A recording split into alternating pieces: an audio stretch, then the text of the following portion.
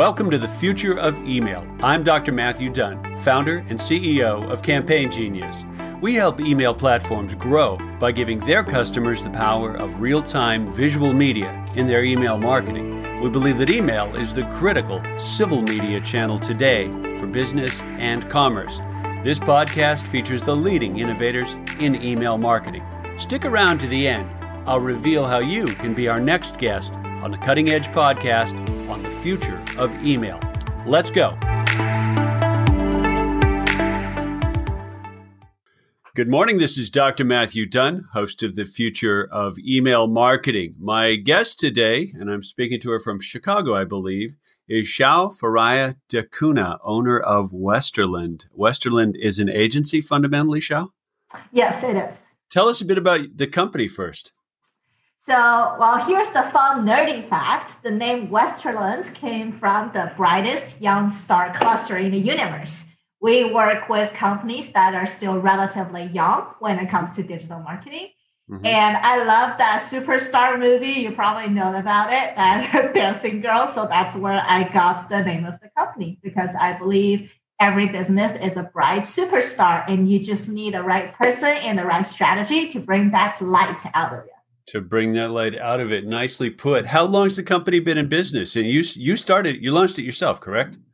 Yes. So I've been in the marketing and PR world for almost 10 years, but right. I didn't take the entrepreneurship leap until 2 years ago. So this is our second year in. We're going strong and super excited to see what's about to come.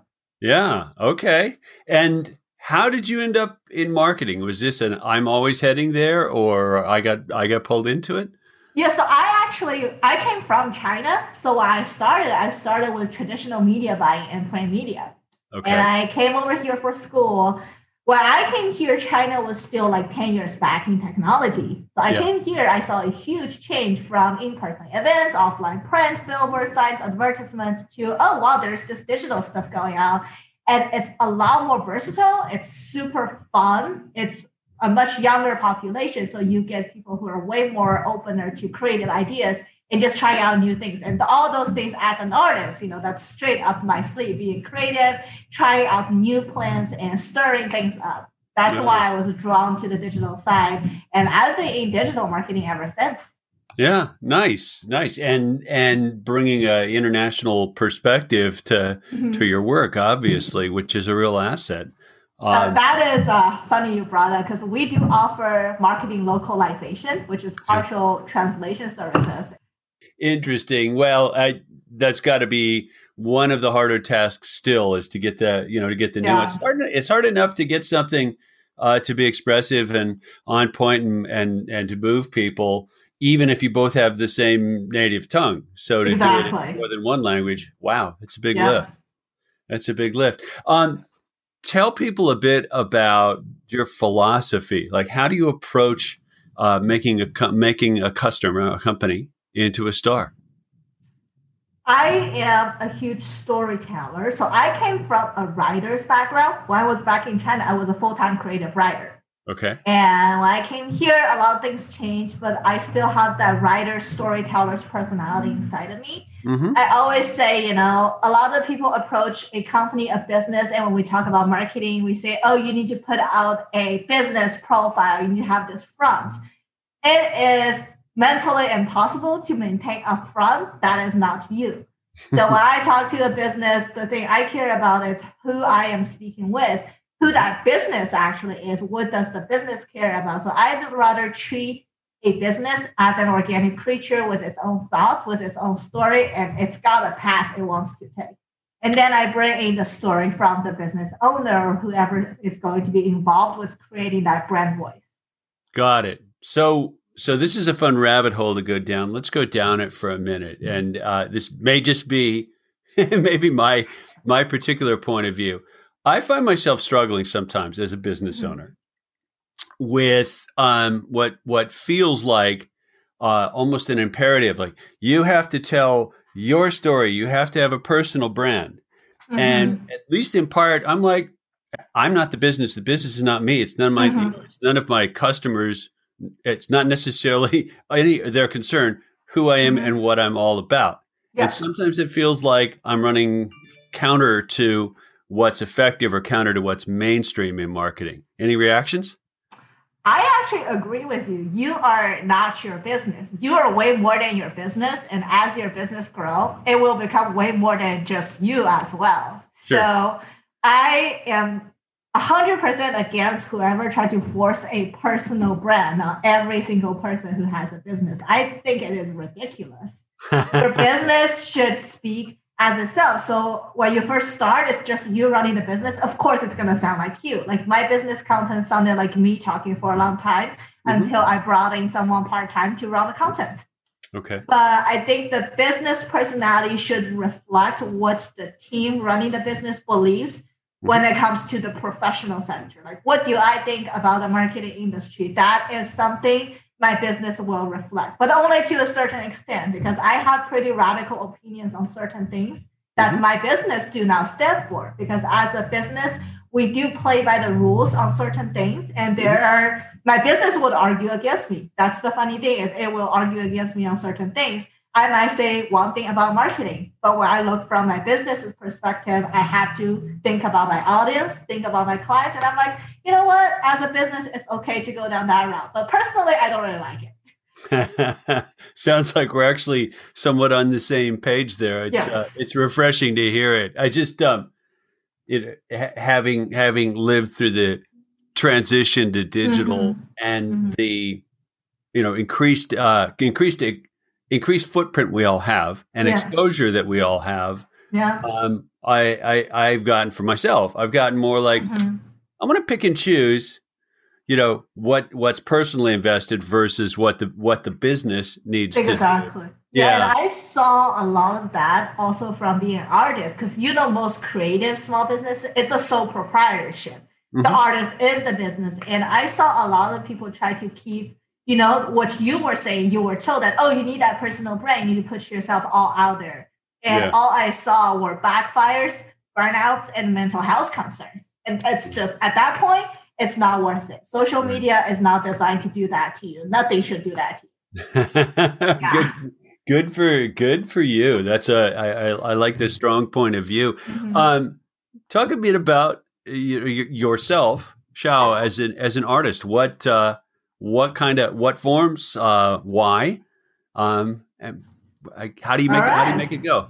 So as far as art goes, I'm all about being the cultural ambassador. I can talk about mythology and Asian culture for hours and hours. That's what powers my art. Those are the core symbols I use. And based on those symbols, I use my traditional culture combined with what I've learned since I came to the States, which, what a trip. I use that and to touch on topics, not necessarily marketing related, but my business and my art, they both focus a lot. You can probably tell by my LinkedIn, focus on mental health awareness. It does focus on authenticity and how to put yourself out there in the world, not in a self-exploitory way, but in a way that is influential, compassionate, and that will naturally build a community around you. Like in art, my stuff is pretty peculiar. So I know I have a very specific audience who will get hooked to it, and it might not resonate with others. And I say the same thing in art and in business. It's marketing or not, what we are saying is not going to resonate with everyone. But as far as art goes, for me, it's like the moment I get those little direct messages on my art Instagram, people say, "You made my day." Like I was having a really hard day. I saw your painting. I read your caption. It made me feel so much better. Like those are the little moments I live for.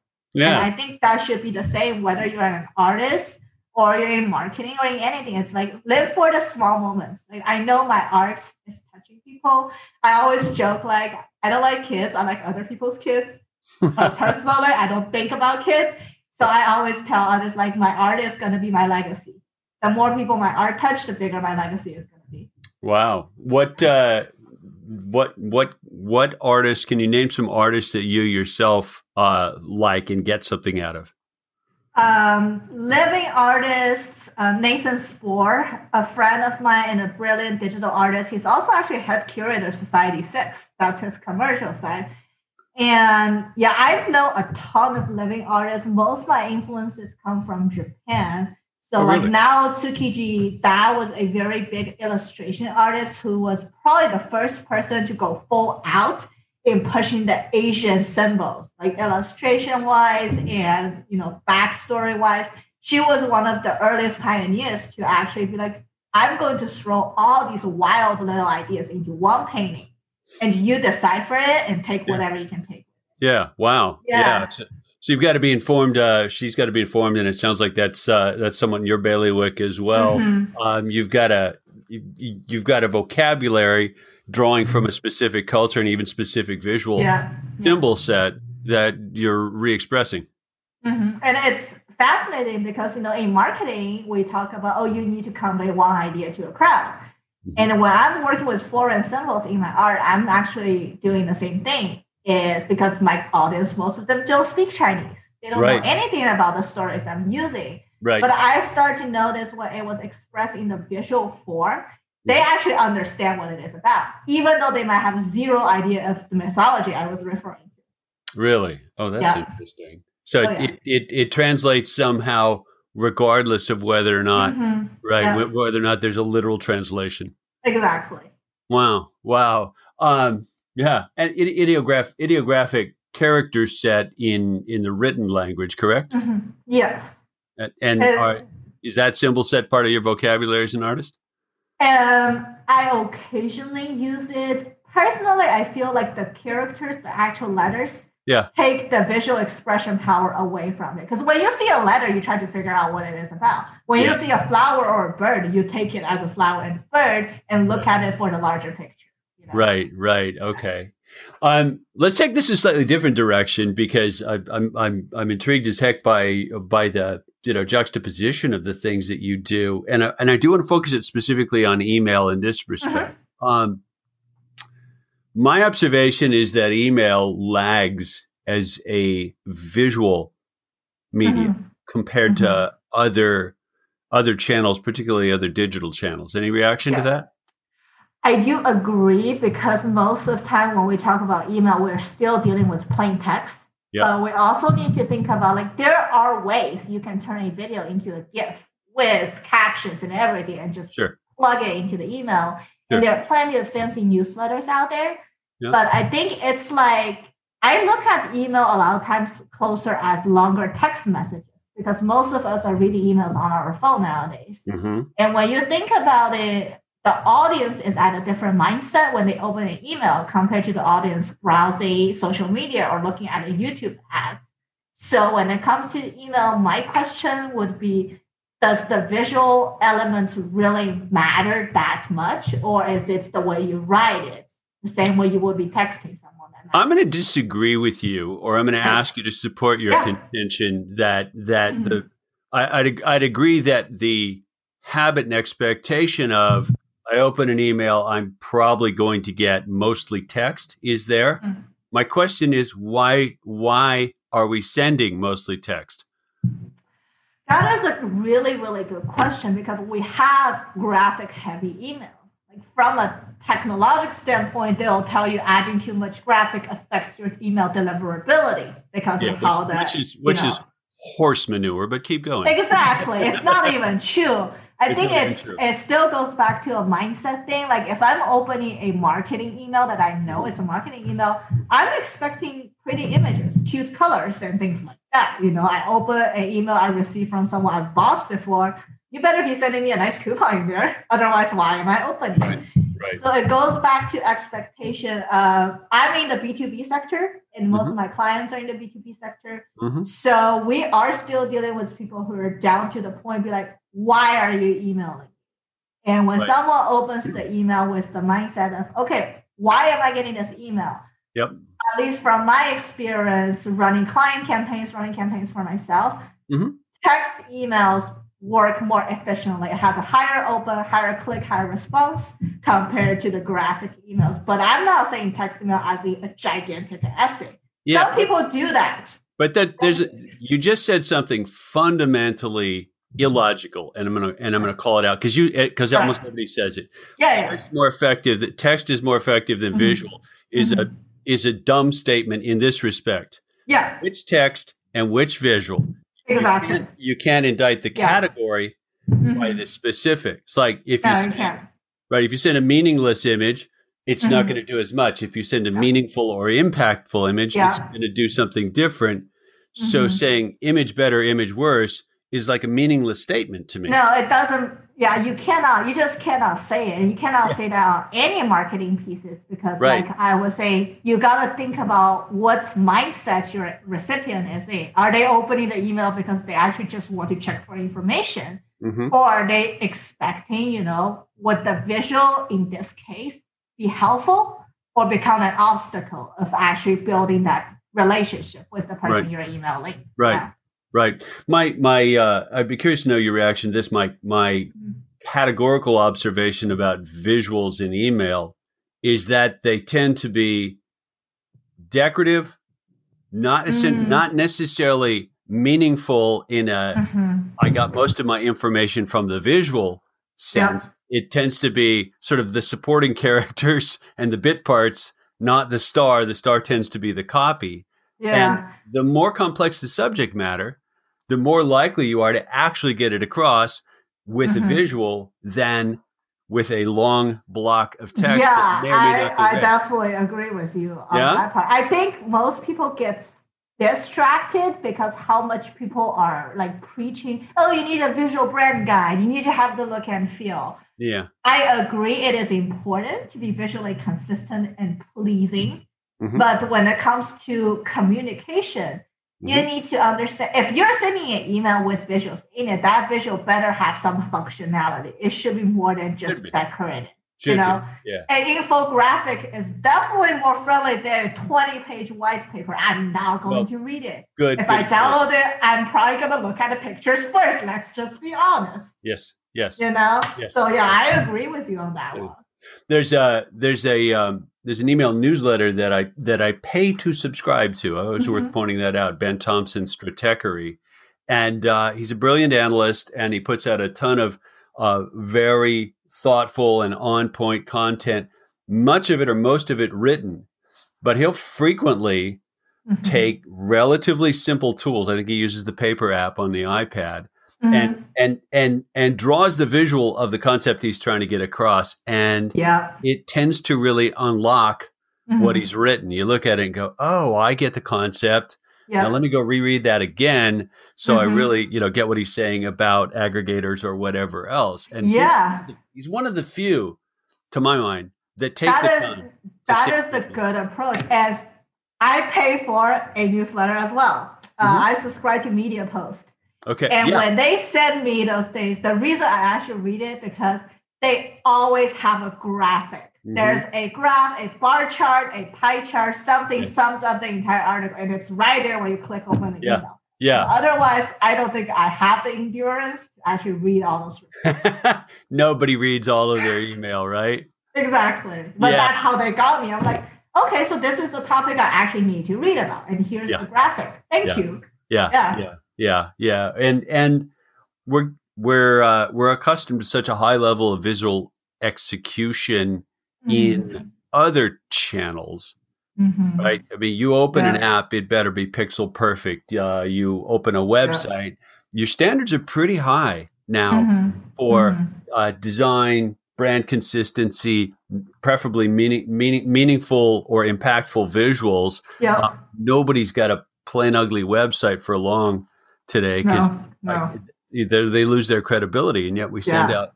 It's not gonna last. It might work for the first 3 months. You just needed a website. Yeah. Interesting. You touched on text, and I had Kenneth Burke from Text Request on as a guest on the podcast a while back. Great conversation. What's your perspective? And let's talk U.S. and then we'll broaden it to China as well, because I know there's apps and media that play a different role. But in the U.S. or Western market, email, text, how do you see those two interacting? How are they different? How are they similar? Text message, like if we're just talking text, it's definitely shorter, faster. Nobody enjoys opening a text message on your phone and your screen fills up. Email, I think people are a little bit more tolerant for it, but it's still the same mindset. Like, get on point, tell them why you're reaching out, tell them why they're receiving this email and what's the value they're going to get out of it. Yep. Instead of what you're offering. It doesn't matter what you're offering. Yeah. It's all about them. Yeah, it is all about them. Texting is so, it's such a high priority interrupt, technical term, like even while we're sitting here talking, my phone went ping and I had a very hard time not glancing over to see what the message was. I turn my phone off nowadays unless I know I have to keep it up. But I keep my phone off for that exact reason because text it's like cold calling all days. It's intrusive. They're going to see it. There's going to be a notification. Yeah. And you're disrupting their daily flow with that text message you send out. So for me, it's that I don't think I've ever used text to follow up or to market. I've only used text where it's like a client has been non-responsive on email. I'm like, okay, I'm going to text you now. So you've used text for person-to-person communication, but not necessarily as a one-to-many marketing channel? No, personally, I'm not a big fan of text marketing. I think text marketing should come in when you are already at the client's retention stage. Because for example, I used a third-party platform to do my PPP loan application this month. Sure. I am glad they had a text marketing system because they were able to update me with my application process. That is a good use of text.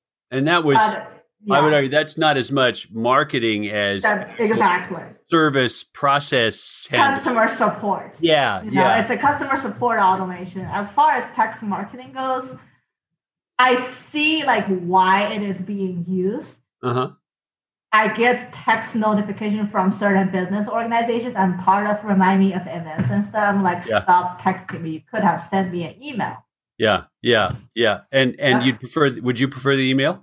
I would have preferred the email instead of getting text messages. Me too. Because it's an interrupt. It's private. It's super intrusive, It's super intrusive. Yeah. And it's also, practically speaking, I expect my inbox to be sort of persistent, long haul. I can go back and look at that later. And I really don't want to have to troll through my message app for that. And that's something most people do not touch on when they talk about text marketing. They talk about, it's instant, it's higher deliverability.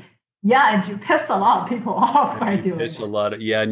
I'd agree. I'm also, we Campaign Genius, technologically speaking, can deliver real-time content in text as well as email. And we've sort of poked at, should we talk with text marketing companies and say, you guys could actually be a lot more visual, but I don't think I've ever gotten a visual MMS message from a company ever. No, I have never gotten that either. And honestly, if they start sending me funny GIFs and memes, I would have been a lot more acceptive of getting those text messages. Why? Interesting. Because a lot of time when we look at marketing, it's like, what am I getting out of it by getting a message? If I get a good laugh because oh man, that's a silly picture, that makes me feel better than just getting swamped by a text message. Okay. It leaves me a good impression of the sender. And okay, at least they put in some work. They're trying to be fun and personal approach. I'm not just a number in their database. Even though I know I am as a marketing professional, I know I am, but emotionally you're creating intimacy. Yeah. And intimacy is what, works. You've also got a chance to deliver something closer to an experience with visual tools, and it's not just data, so to speak. I've watched the rise of emoji communication, if that's a fair phrase, right? Yeah. As people started texting each other, and we all make this gesture with our thumbs when we talk about that. We started doing more and more emojis, and that character set has just exploded. It got larger and larger. It has. And it means you pick the right emoji for your response to your friend on a back and forth thread. Exactly. And you said something that would be very hard to type. And see, this is the funny thing is because Asia actually has a separate set of emojis of their own. Those are completely made of symbols. Yes. So now that we are talking about plain text, but has the visual effect because they're your commas and punctuation, they make into little faces. Oh, really? That's the Asian emojis. And I use that sometimes in my messaging too, even if I'm talking to the US clientele, Oh, really? Interesting. Because of the Asian culture influence, how many people watch animes nowadays. Yes, yes. And when I use those, sometimes people are like, what is that face? That looks so funny. And I got a response out of it. Okay, interesting. Yeah. And it's already part of your vocabulary. Exactly. Right, not in a linguistic sense, but in an expressive sense. Yeah. And you know where to find it on the keyboard, which matters too. Oh, I have a secret keyboard for it. That's good. That's actually pretty awesome. I find it vexing sometimes, though, I've worked with Unicode and emoji sets. Like, I know what it looks like here. I don't know exactly what it looks like there because different device, different rendering. Yeah. So you got to be a little bit careful about that. Do you think we'll see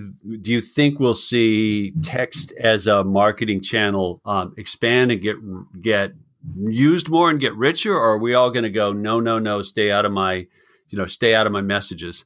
It's probably going to go richer as the younger population take over larger portions of the marketable audience, because people like, I'm young enough, but I grow up in China, so I think differently. But people my age here, they are used to like pop-up notifications and things like that, which are also, some of that still feels intrusive to me. I'm like, oh my God, just leave me alone. It's my phone. But I think there is a growing population that will be more and more comfortable and accepted when it comes to text marketing.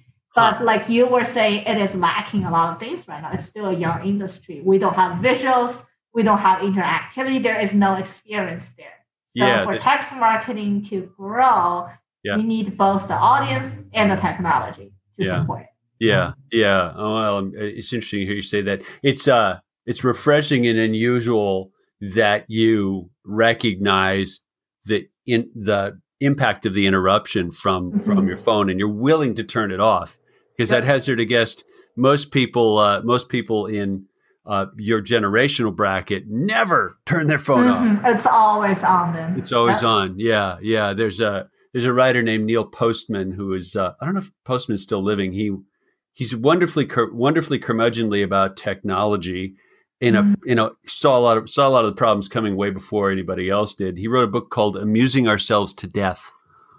I need to read that just by the title. I already know I like it. Yeah. It's like are we all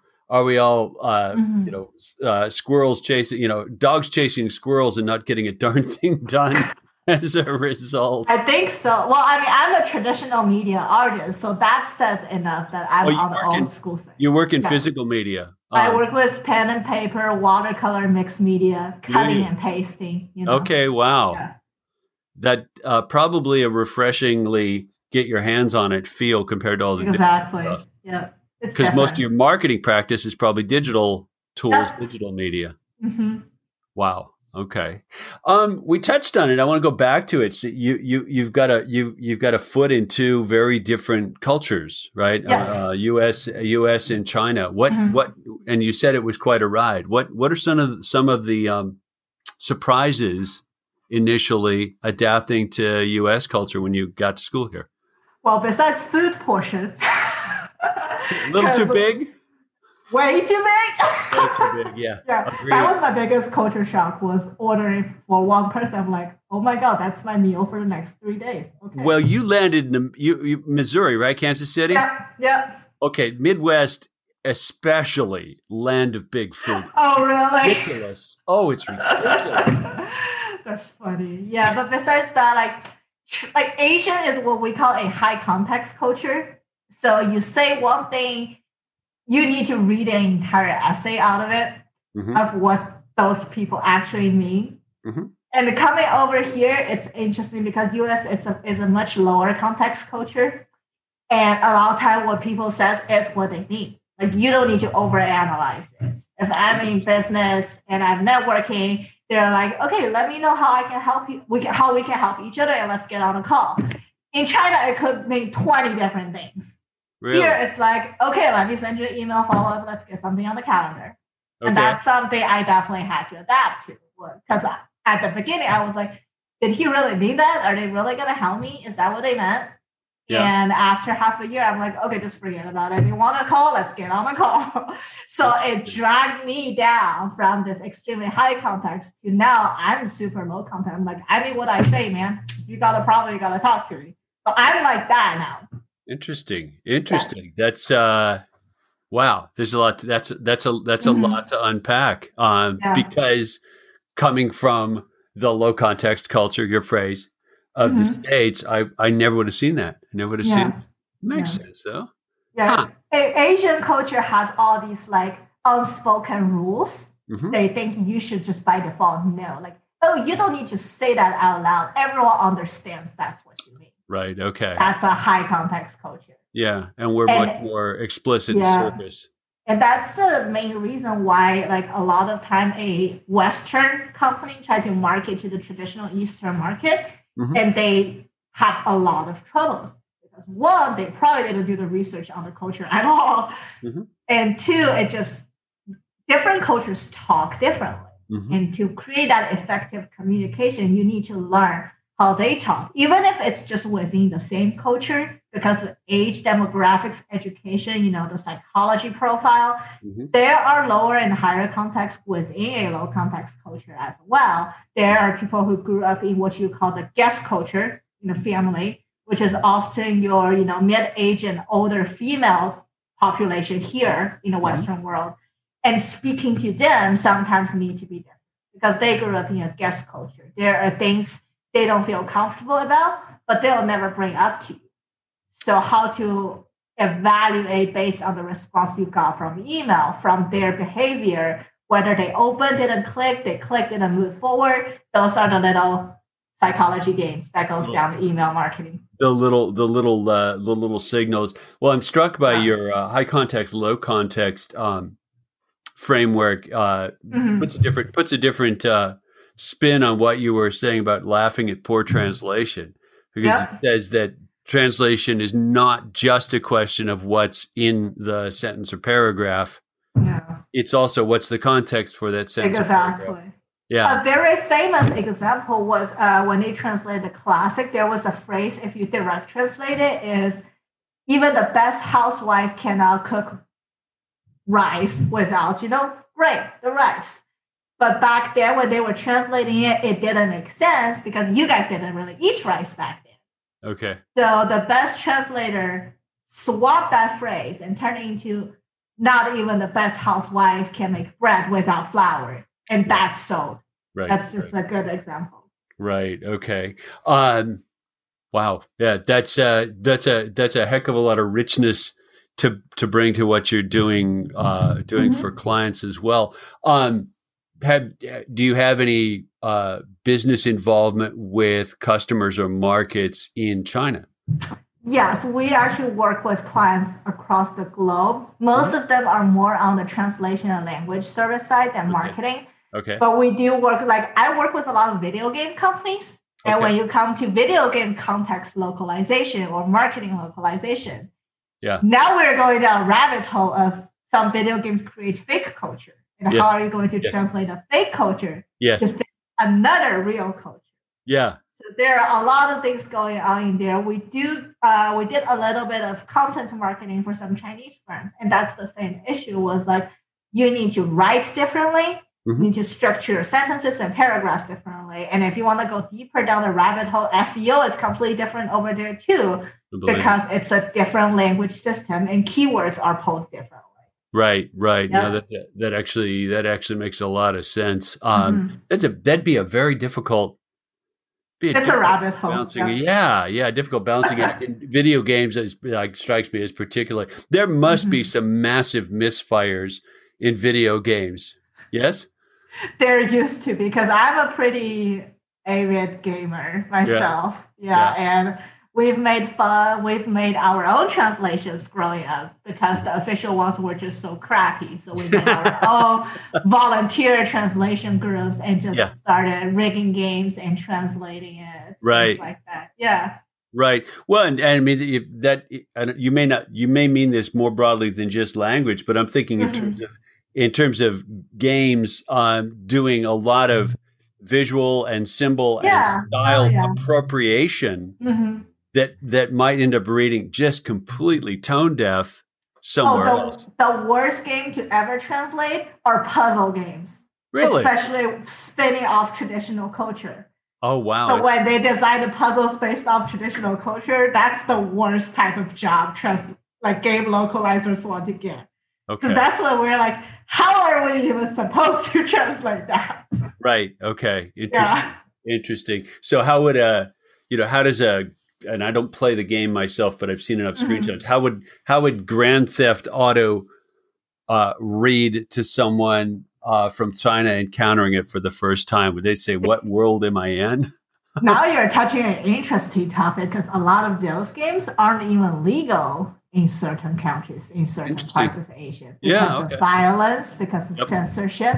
Yep. So that's another loophole a lot of us working in marketing, working in content need to familiarize ourselves with what are the trigger words for that country's censorship process. Yeah. And we need to wiggle around it. Yeah, or just say this is not gonna fly. Sometimes it's just some are not gonna fly. Yeah. Interesting. Not easy and a lot of subjectivity, I would think. Mm-hmm. Yeah. Wow. What a great background to bring into your experience in the world.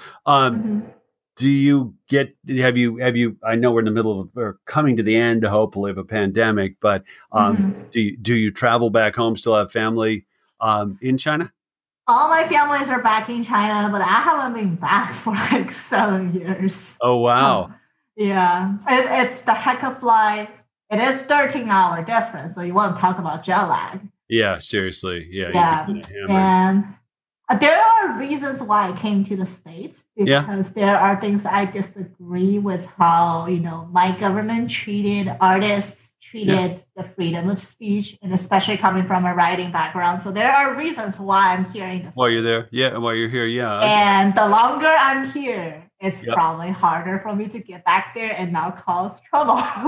So I figure it will. I feel more comfortable, honestly, here, definitely compared to back over in China, because I'm from the mainland, but I'm from the strict actual central government, not from Taiwan and Hong Kong. Okay. So even during my writing days, we had a lot of problem with censorship. We had a lot of issue with what you're legally allowed to say or not to say. So, That's it's a tough balancing act. You can't blanket say good, bad, right, wrong. Yeah. But at least you made the choice for yourself. Exactly. And so far, I'm pretty happy about it. Yeah. Hopefully you have not adapted to Midwest food portions, though. Because that's bad for you. Yeah, I don't think I ever will. It just makes me dining out really cheap, because I have It's a little. I know this is not a marketing topic. It's a little appalling. I mean, I'm a fairly large guy, and I don't eat Midwest-sized portions. Like, are you kidding me? Who wants to put that much in their body? You'll just explode. Exactly. But I have adapted to the Midwest email lingo, so all those y'alls, whatever terms and slangs. There you go. I haven't learned all that. Yeah, but wait, Kansas City, did you end up with a fondness for barbecue? That I have to know. Sorta. I think I'll still go with my Asian barbecue most of the times. Okay. Yeah. I know. I'm biased on that. Casey is famous in the U.S. for barbecue. It's we definitely have some pretty good spots. Yeah, you definitely have some. But I'm more of a backyard campfire griller. There you go. I'll take that one myself. Well, let's steer back to marketing and maybe even steer back to email a little bit. Yeah. Where do you see email going in its competition for time and attention with other forms? Email will stay strong, because it will remain one of our primary communication methods, especially in the B2B sector. That's my opinion. The issue is, I think email kind of took a pretty bad detour during its development with all these so-called templates and automations flooding.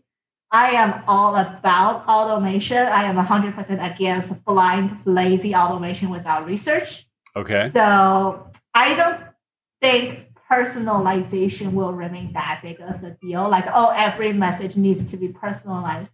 But I think smart segmentation and batch messages that are properly tailored to, resonate to your demographic, to your audience group you're talking to, that is going to develop even further, which will bring a lot more technology support, maybe automations that are not allowed right now. Because like I use a very well-developed CRM. So a lot of my emails are automated with tags and with templates, but those templates, I still have to go in there manually switch things out. So if it continues to develop, I would see that being filled in with either artificial intelligence or a different type of workflow.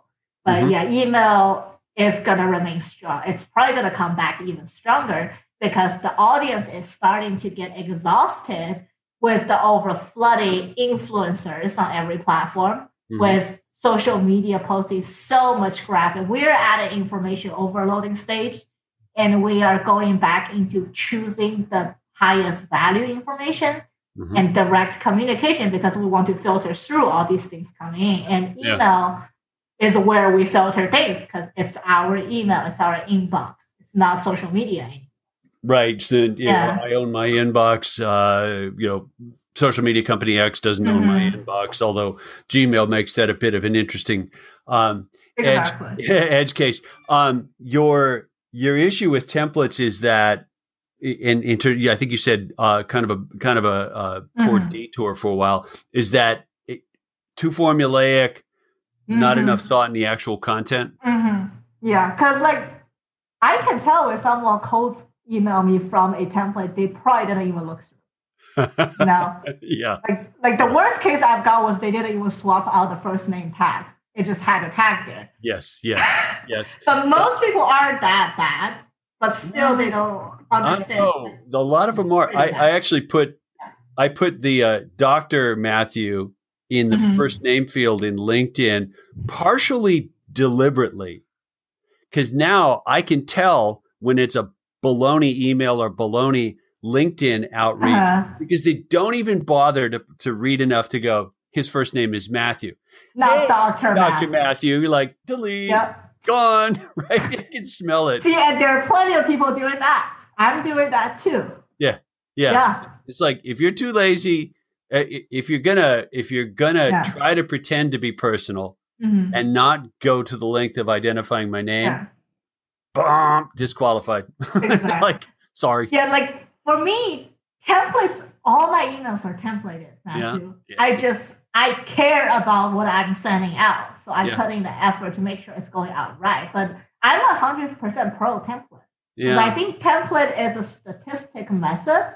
It just groups certain audience who will respond psychologically the way you want them to this type of message. That's what templates are. Yeah. They are. I think we're in for an interesting ride as AI starts to become not just a lab rat, but something useful. Because let me restate that just to provide a platform for debate.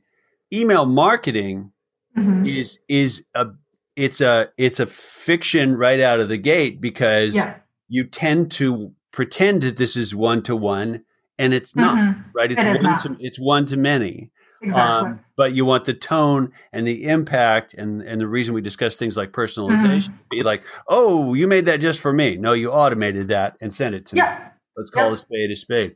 As we start getting smarter tools to make the content more, even more tailored, are we going to hit a point where it really looks like you sat down and wrote that just for me? I don't think so. I think that would be counterproductive.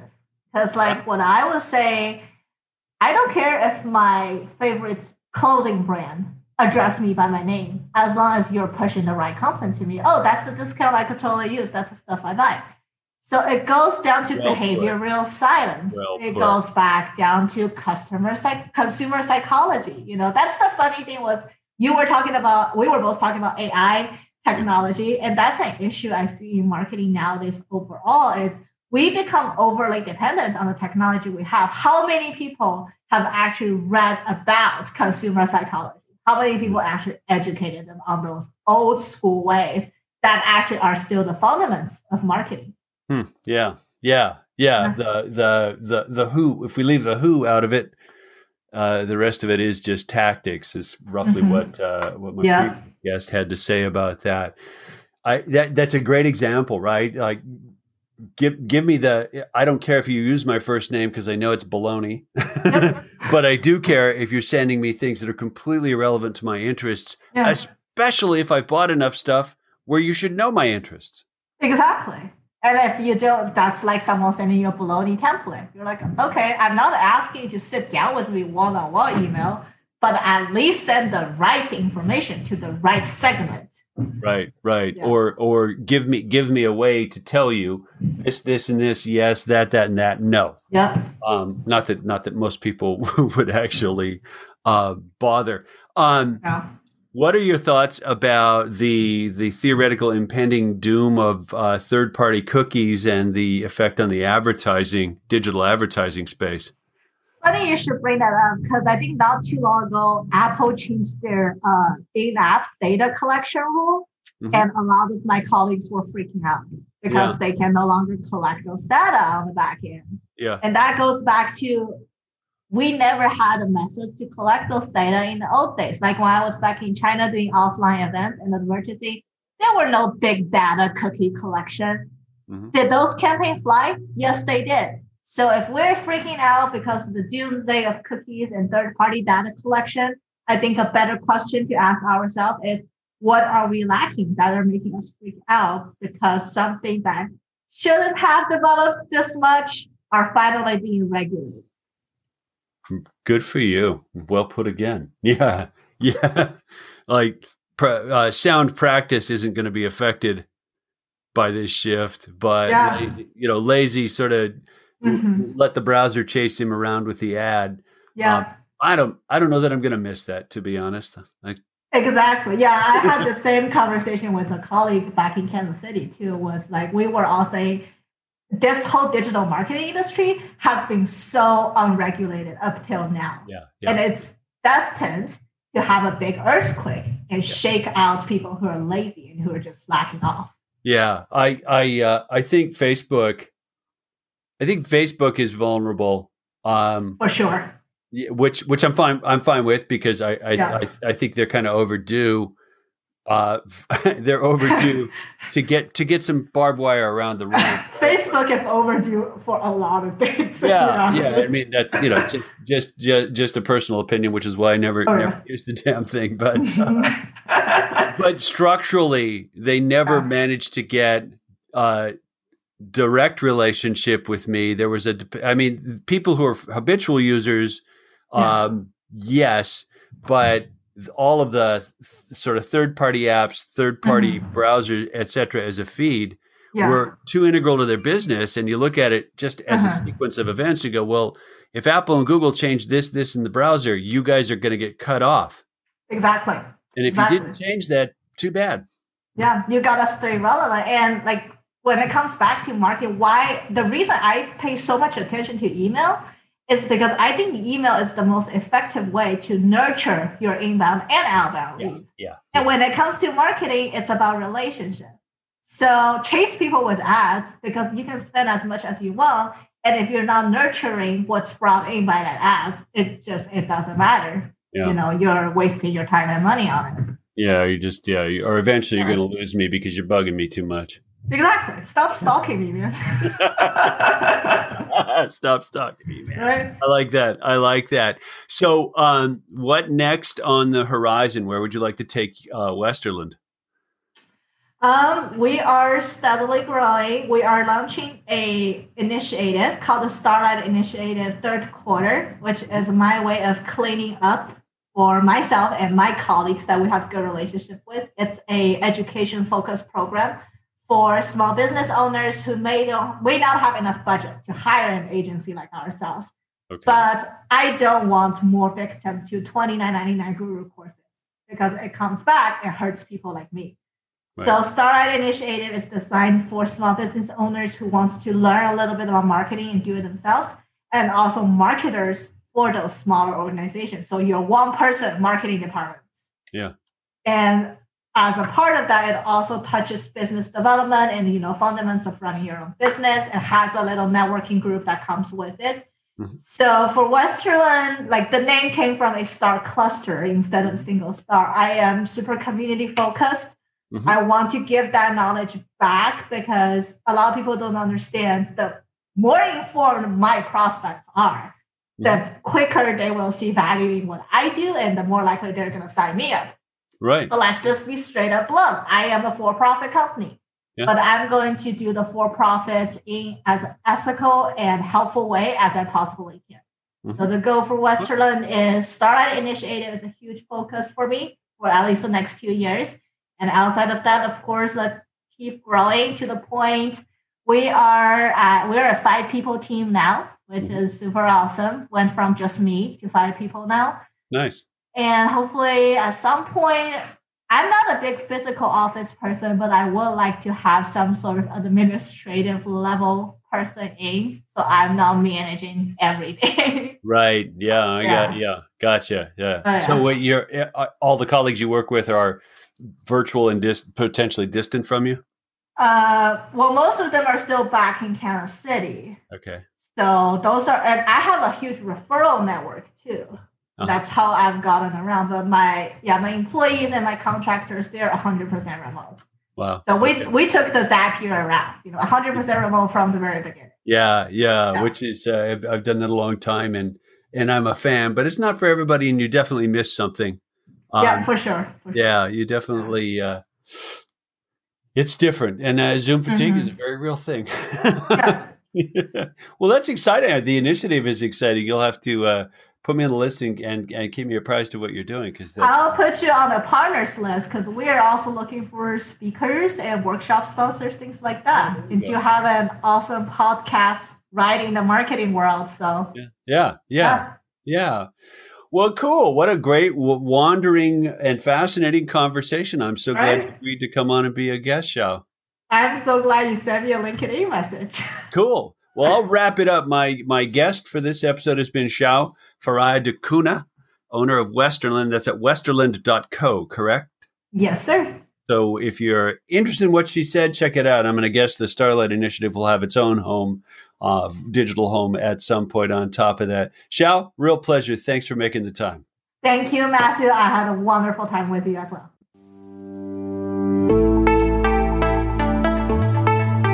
Hi, Dr. Matthew Dunn here. Thank you so much for listening to The Future of Email. If you're an email industry exec or marketer and you're interested in being a guest, please apply at campaignGenius.io/future of email. If this interview was useful for you, please consider sharing it. Grab a screenshot and post it and text it and, of course, email it to your friends. If you know someone who you think would be a good guest, tag them in your post and include the hashtag #FutureOfEmail. I really appreciate seeing guest suggestions. It helps us a ton to keep the show interesting. We do put out new episodes and new content fairly regularly. To keep up, I would suggest subscribing. Your sharing, your rating, your reviews are the key to promoting the show, and they mean a ton to me and to the team here. If you want to know more, go to our website, campaignGenius.io/future of email, or follow me on LinkedIn. Search for Dr. Matthew Dunn. Thanks again for listening, and we'll see you next time.